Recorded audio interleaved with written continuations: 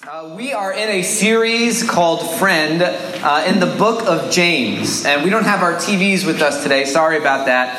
And I was reminiscing during worship about what did we used to do before technology would display all of the verses. And what would happen is we would say, like, today I'm in James 1. And then as the preacher, I would just wait 5 minutes while everybody flipped in their Bibles to find where James was, look in the beginning concordance and figure out, all right, what page is this? And then get there. So we're in James 1, chapter 1, verses 9 through 12 today. This is the third week in the series. And we named it Friend because what James is trying to get across is he's speaking to believers, people in the church. And he is saying that you are in the church, but you are still a friend of the world and not a friend of God. And throughout this entire letter to the church, he keeps on pointing out different ways that the church has befriended the world or the sinful systems, the worldly systems, instead of the godly systems and the church that God has set up. And so today we're talking about the crown of life. The crown of life. And that is, again, we're in James chapter 1, verses 9 to 12. So, and if you are with us today and you are not a Christian, you wouldn't term yourself as a believer or part of the church, then as you listen today, you can learn about how Christians think about certain things. What is the difference between Christians and other people, and what sets us apart. And it's good to kind of understand, because James is tired of the church supposed to be acting one way and talking about acting one way, but living a completely different way. So if you are here and you're tired of church hypocrisy and church talking and not doing, then you are in good hands with James. He is also tired of that, and that is why he writes this letter. And so I'm going to read verses 9 to 12, and then we'll jump in. Starting in verse 9, James says, "Let the lowly brother boast in his exaltation, and let the rich person boast in his humbling. Because like a flower of the grass, he will pass away. For the sun rises with its scorching heat and withers the grass. Its flower falls and its beauty perishes.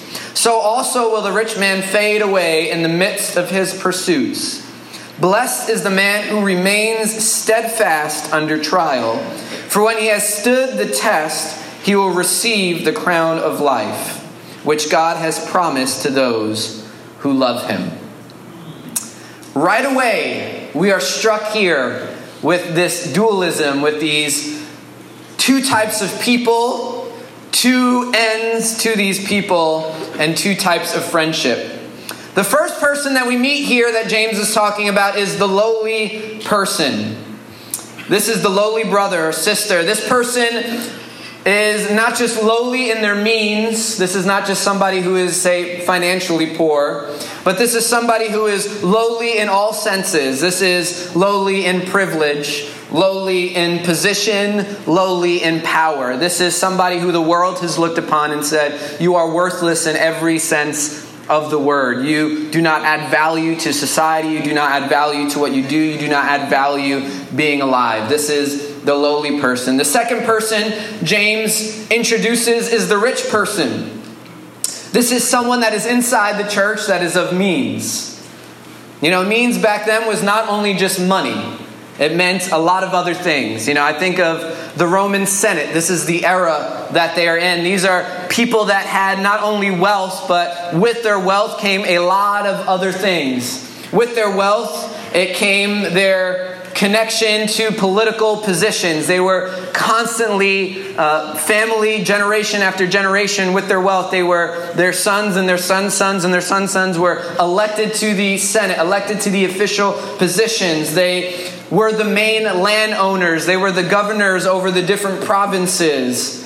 They had the best military positions. They were a shoo-in basically for 99.9% of the elections in Roman history. All the major businesses in Rome were run by these people. In the empire, they were run by the wealthy. Wealth signified more than just money. It signified what the lowly person didn't have: the position, the power, and the privilege. James is bringing this up in the church because he is saying that the worldly influence has infiltrated the church, and how we think about these two kinds of people and how we think about these two ends. He is speaking specifically to the church that has taken these people, the lowly brother and the rich person, and has classified them in the same way that the world has classified them. Lowly and worthy. See, in the worldly system, if you are in poverty, if you are the lowly brother or sister, you have little money, that means that you get little respect. That means that there is no elevation of you. People walk by you in the street. They don't want your autograph. They don't want to stop to talk to you. They don't want to Instagram you. You know, you're not Insta-worthy when they walk by you. That nobody cares about you. In the world society, right, your status, your class depends on how much you have. And how much you have of fame and power and position will matter to me and how much I care about you. That's the worldly system. And the worldly system, wealth or lots of money equals lots of respect. Lots of elevation. You get put on a pedestal. Oh, you have how much millions? Are you looking for friends at this time? I can submit an application. Can I slide into your DMs somehow? Right, you got 300,000 followers and you said hi back. You replied to my comments on Insta. Wow, I got to go show some. Yo, blue check verified person just retweeted me right now. Right, that is the worldly system, that we place status and power and influence, and we place all of these great things. We place our care on those of means, those that have. This is part of the world. This is how the world turns. We can be mad about it. We cannot like it. But guess what? Sin has created systems, has created worldly systems, and this is how they work. But James is saying God's system should be different. And it looks like, unfortunately, it's not. See, James shares a reversal that's really interesting.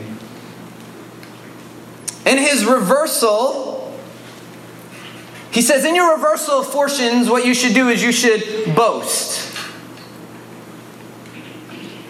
And what he means by boasting is he says, there's a reversal of fortunes that happen in the kingdom of God. And when that reversal happens, you should take pride in that and you should take joy in that.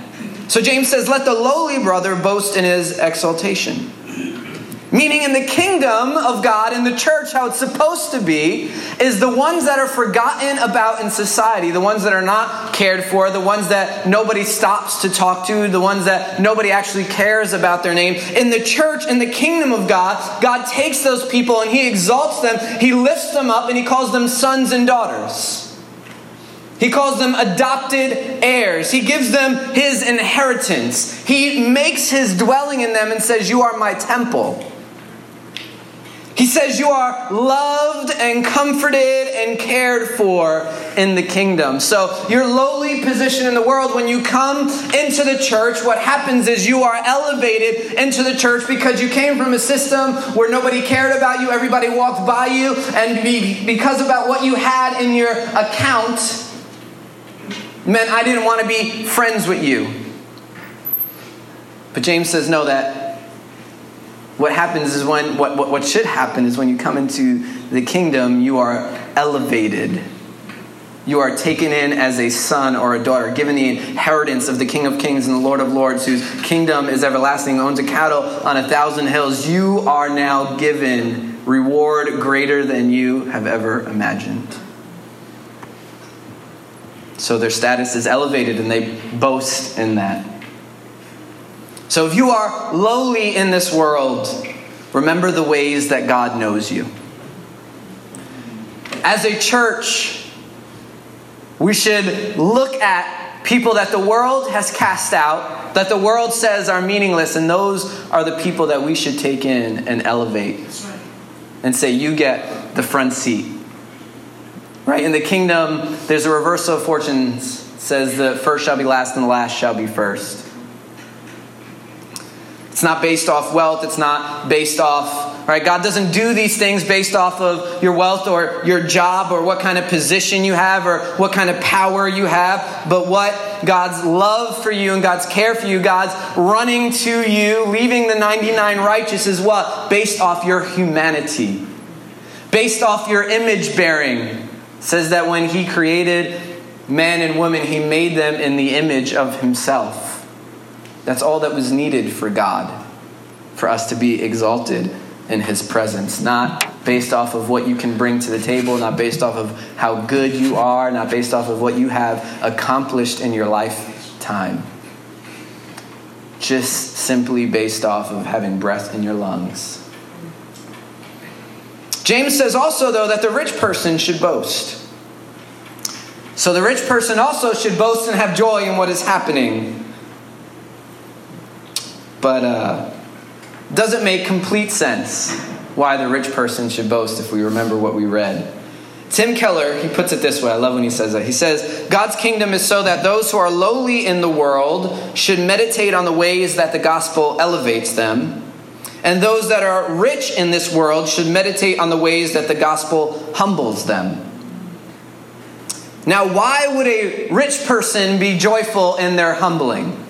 Maybe you are a person here who is of means and you read this and you struggle with it and you wonder, why would I be okay with what is happening? Why would I boast? Why would I be joyful in my humbling? James anticipates this question. I love. He knows where this line of reasoning is going to go. And he knows and anticipates this and he answers it because he knows that this messes with our value system. This messes with the world's value system, so most likely it's going to mess with our value system, our internal north, south, east, and west, right? Saying like, this doesn't sound right. Why would I be happy about this? Why would a rich person be happy and being humbled in the kingdom? Who wants to rejoice in being humbled at any point in their life? Right? If you've ever been humbled by God, congratulations, this is probably a hard time in your life. I remember times that I was humbled by God. Those were not fun times in my life. But maybe we'll talk about how they became good times in my life. What's great about this is we can not be rich and still be mad at what James is saying. We cannot be people of wealth or of means and still look at what James is saying and say, well, I don't like that. And what I like about that is what that does, and the reason why we can do that is because what that reveals in our heart is our earthly pursuit. Like our desire of what we want ourselves to be in the future. And so we're getting mad at a possible future version of ourselves, of what we want to happen. So not liking this doesn't reveal whether we are rich and poor, but it reveals our pursuit. Either God or money and the things that come with it. Fame, power, and privilege. So again, why would we be joyful when our worldly position, our worldly privilege, our worldly power, the things that we work so hard for, is diminished in the kingdom of God? It doesn't seem to make sense. Well, James explains. He moves on and he says, because like a flower of the grass, the rich man will pass away. For the sun rises with its scorching heat and withers the grass, its flower falls, and its beauty perishes. So also will the rich man fade away in the midst of his pursuits. Friendship with the world says this. Friendship with the world says, your right is the pursuit of happiness. Does that sound familiar? Your right is the pursuit of money, the pursuit of status, the pursuit of power. This is our society's end goal. It has been the end goal of societies for thousands of years. How do I accumulate all these things? In every generation, it looks different. Today, it may look like being an influencer. It may look like having a lot of people wanting to be us. It may look like having that job that everybody else wanted. It may look like a lot of various things, but it is the same thing that has plagued people in a sinful system of the world since the beginning of sin. Society's end goal, our nation was built on what? Life, liberty, and the pursuit of happiness. And if your heart is set on pursuing the things of this world, the wealth of this world, it will not be set on pursuing what? God. And that is what James is getting at. But why should someone pursue God instead of riches if they are a Christian? Why? Doesn't make sense. I love the quiet right now. Whenever you talk about money in the church, there's intense quiet in the church. James's argument on why we should pursue God instead of money. The reason why this is so important, his argument of why this is being a friend of the world is someone who pursues these things, that their life's aims are these things, their heart desires after these things. First and foremost, this is at the throne room of my heart: fame, position, privilege, and power, the things that come with wealth, the riches of this world. The reason why James says you actually don't want to pursue that thing, and what you do want to do is pursue God. He argues that riches are not eternal and that they will disappear. At the end of life, all the things that you have amassed, all the things that you have gained, all the ways that they have made you feel and look desirable, James says those things will fade away.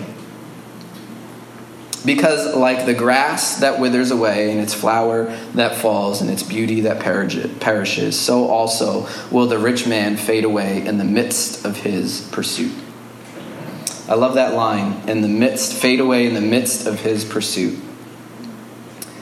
Because when you begin to pursue money, when that is your ambition, it doesn't matter how much you have. You can reach every goal that you thought about, that you have, but when your pursuit is money, when your pursuit is the things of this world, the lust of the eyes, the desires of the flesh, the pride of life, as John puts it.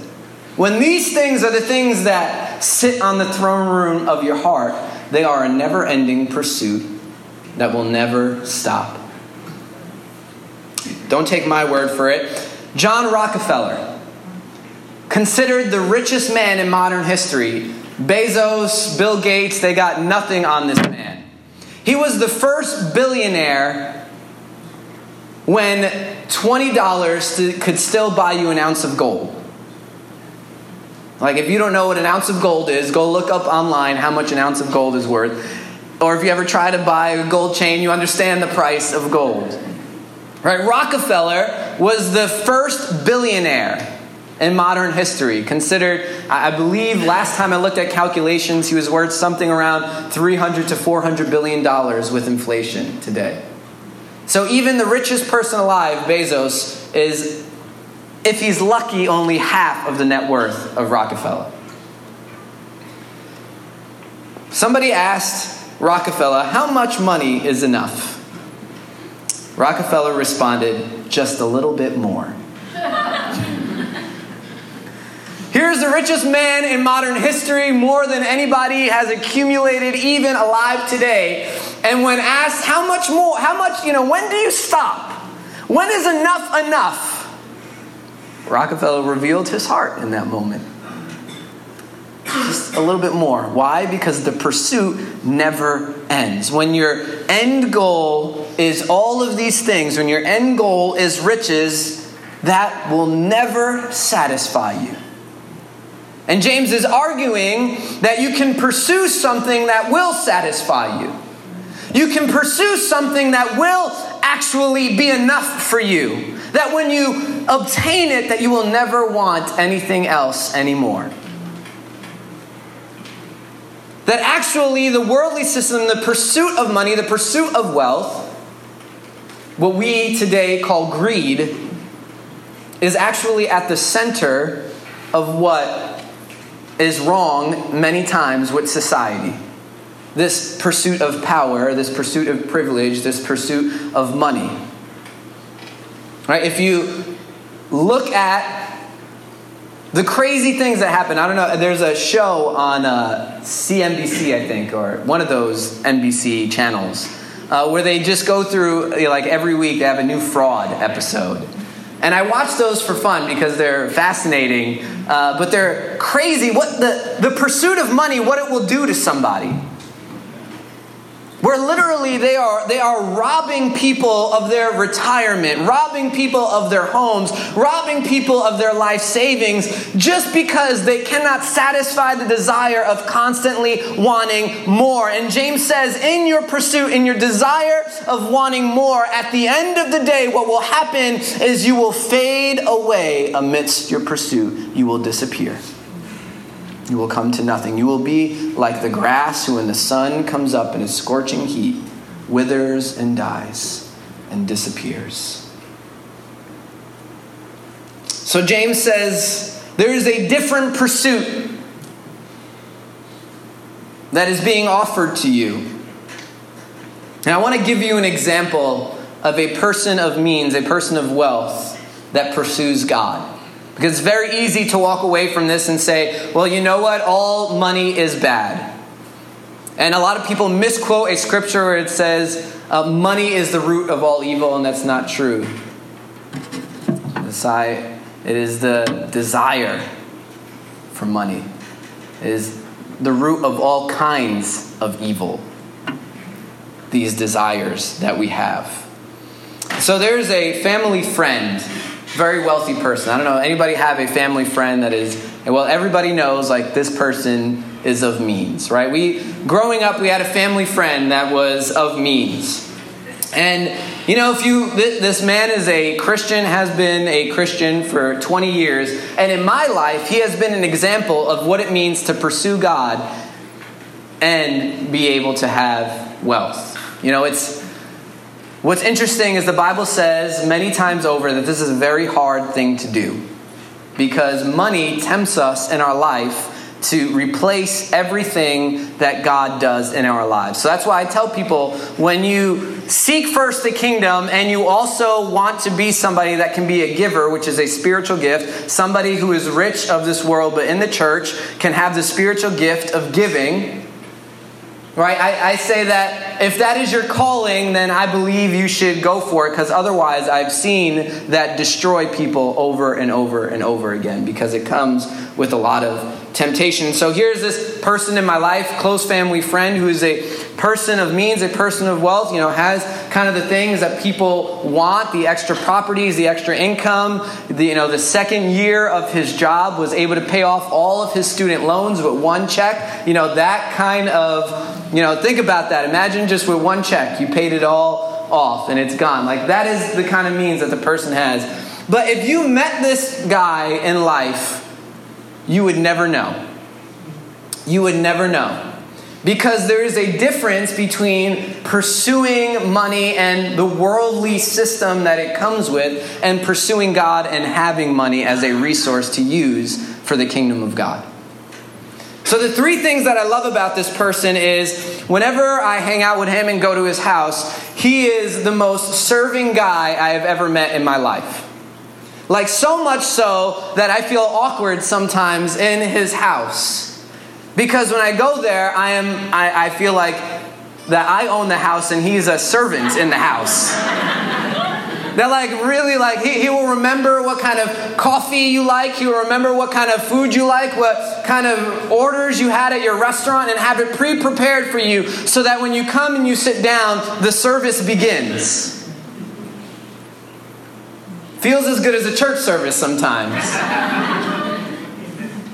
Right, that when you go, I've just never been amongst hospitality like this before, where you would actually think like, are you hired help in the house? Like, if you didn't know that he owned the house, that would be the kind of thought that was going through your head when you sat down with him. The second thing I love about him is he is the most generous person I know.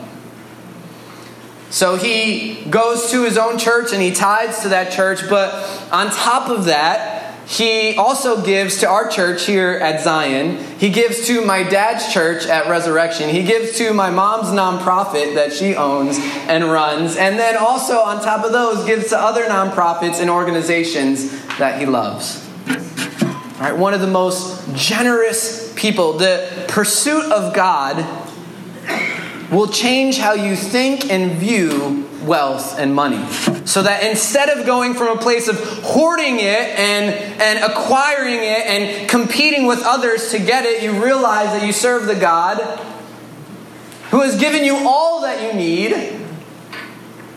and that your job now is to build the kingdom of God with all the things that he has given you. And so he views this is not my money. I'm just a steward of what God has given me. And so this is God's money. The third thing I love about him is his unassumingness. That if you were to meet him on the street or hang out with him, that you would never know who he was or what he did. Why? Because it is not his job to flaunt everything that he has. You know, he doesn't roll up with the number one Beamer in the world and just say like, hey, look at me and look at what I have and look at what, the things that I have acquired in this life. But he rolls up in his normal cars and his normal clothes and all the normal things of life and will have a conversation with you no matter who you are and care for you, love you, and serve you. I've seen people look at God, pursue God, and have these things in their life and drop crazy checks and just say like, I've seen people write a check for $250,000, for $50,000 and just say, you know what? God is putting it on my heart to give this to you, or God's putting in my heart to donate this to this organization. Well, how does that happen? Why is that? It's because a godly understanding of wealth is not to pursue it. A godly understanding of wealth is to use it for the kingdom. Not hoard it. Not do everything I can to keep it, but to give it. All right, so this is something that Heather and I try to practice in our business, where every year, at the end of the year, look at our profits and try to give away 50% of the profit from the business, because when we look at this, these are godly principles that we see in our life, that this is God, this is not our money. We are just stewards of what you are giving us. And so where are you calling us to give this year? Who are you calling us to bless? What places do you want us to sow into? Many times, this is gonna be harsh. I'm just prepping you for that right now. This is going to hurt a little bit. Many times is what we have is we have a lot of Christians in the church who don't have means, but all they are doing is asking God for more money. And it's not so that they can use it to build the kingdom of God, but it's so that they continue to pursue their own unrighteousness. Not to give, but to take. And I believe that James is calling out those people just as much as he's calling out the people of actual means that still pursue it. Because what he's looking at is our pursuits. And James warns us against them. Many of us in our pursuit of worldly gain and elevation are friends with the world. We longing for significance, we look for fame. Longing for comfort, we look for wealth. Longing for control, we look for money. When God is saying, I will give you all that and more. Your significance, your comfort, your control, I have all of that in my hands. I am the one you should look for when it comes to elevation from your lowly status. Don't look to money. Don't look to fame. Don't look to position. Don't look to power. So what James's answer on why the rich person should boast, should have joy in his or her humbling is this: because your worth is not in your riches. And thanks be to God that it is not. That my worth is not found in what I have, because all of what I have is passing away. All of what I have will disappear. This is good news. That Jesus says the things that we have of this world, that moth can come in and destroy it, rust can come in and destroy it, a thief can come in and steal it. All of these things can happen. What we have a lot of today can be gone in an instant. And if our worth is in those things, if our pursuit is in those things, when they are gone, whether here on earth or when we stand before Jesus and we have nothing but our life and our faith, when we stand before Him, thanks be to God that our worth is not found in the things that we have acquired and the things that we have. Thank you, Jesus, that you humble us if we are rich, so that when we stand before you, we can stand humble before you. Isaiah says this in Isaiah 40, verses 7 and 8. The grass withers, the flower fades, when the breath of the Lord blows on it. Surely the people are grass. The grass withers, the flower fades, but the word of the Lord, our God, will stand forever. All the things we see around us, at one point they will fade away. Everything that we have, at one point, it will wither away. And there is one thing that will remain when that happens, and that is the Word of God. I thank God that my worth is not in my bank account, because one day my bank account is going to disappear. I thank God that my worth is not in my job, because one day I won't be able to work. I thank God that my worth is not in my possessions, because before God, those possessions will not be there with me. But when I have endured the test of worldly pursuit, what I do gain is greater than anything the world could have offered me. James says in verse 12, "Blessed is the man who remains steadfast under trial, for when he has stood the test, he will receive the crown of life, which God has promised to those who love Him." Church, there are two ends. The friends of the world, their end is disappearance, fading away. The friend of God, their end is the crown of life.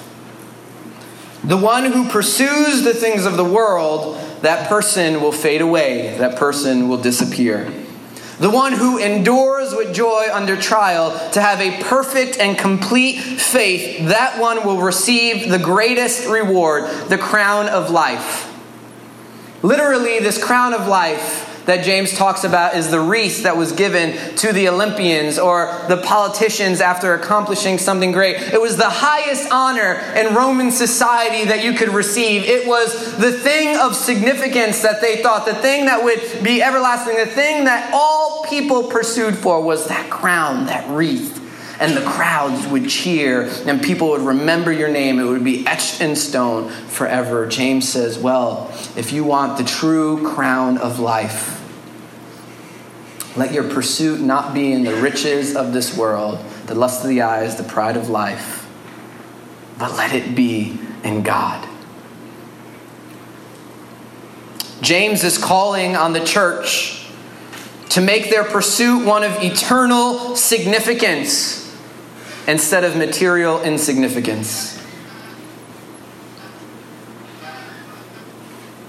I pray that we as a church can respond to that call. That if we are lowly here, that we can thank God, Father, I thank you that you exalt me in your kingdom, that now I do have worth, that when people said I was worthless in you, I have worth. But if we are here and our pursuit is of riches, that we can go to God and say, you know what, this world has called these things worthy that you have called worthless. But I repent before you today. And that is James's aim. It's repentance in the church. That God, I can recognize right now what you're doing in my heart. That I have had these things that I have been pursuing. Maybe I've been successful in pursuing them. Maybe I haven't been successful in pursuing them. But the pursuit of my heart has been the same. Power, position, significance, status, fame, money. Jewelry, cars, clothes, all of these things, God, I have been pursuing them. But I lay that down today. I lay it down in repentance and I say, God, I thank you that you have chased down my heart, that in the darkness and pursuing money, I was ready to fade away. But I boast today in my humbling before you, the realignment of my heart, in my repentance, and say, God, I was wrong. And thank you, Jesus, that I was wrong, because if I stood before you thinking that I can bring all these pursuits and all these things with me, I would have been wrong and I would have faded away and I would have disappeared. But now I can humbly stand before you in repentance and know that when I stand before you, instead of standing and being threatened with fading and disappearance, I can have the crown of life be placed on my head. Thanks be to God. Will we be a church that can have the hard conversations in our heart and repent before God? And realize, God, I have been pursuing the wrong things. James's aim in this book is to reconvert the converted. Keep talking about that. He is saying, yes, you have confessed Jesus. Yes, you are in the church. But somewhere along the way, your heart has wandered from pursuing God. Your heart has wandered from its first love. And I am telling you this to bring you back into alignment of what it looks like to be the church. That if you are lowly, you are exalted. And if you are the rich person who pursues, you are humbled. And in each one of those scenarios, we boast before others and say, thanks be to God.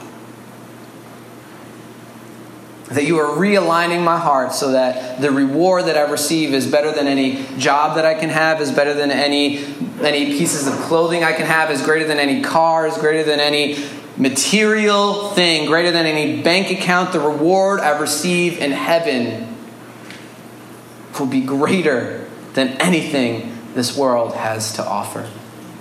Can you stand with me to pray?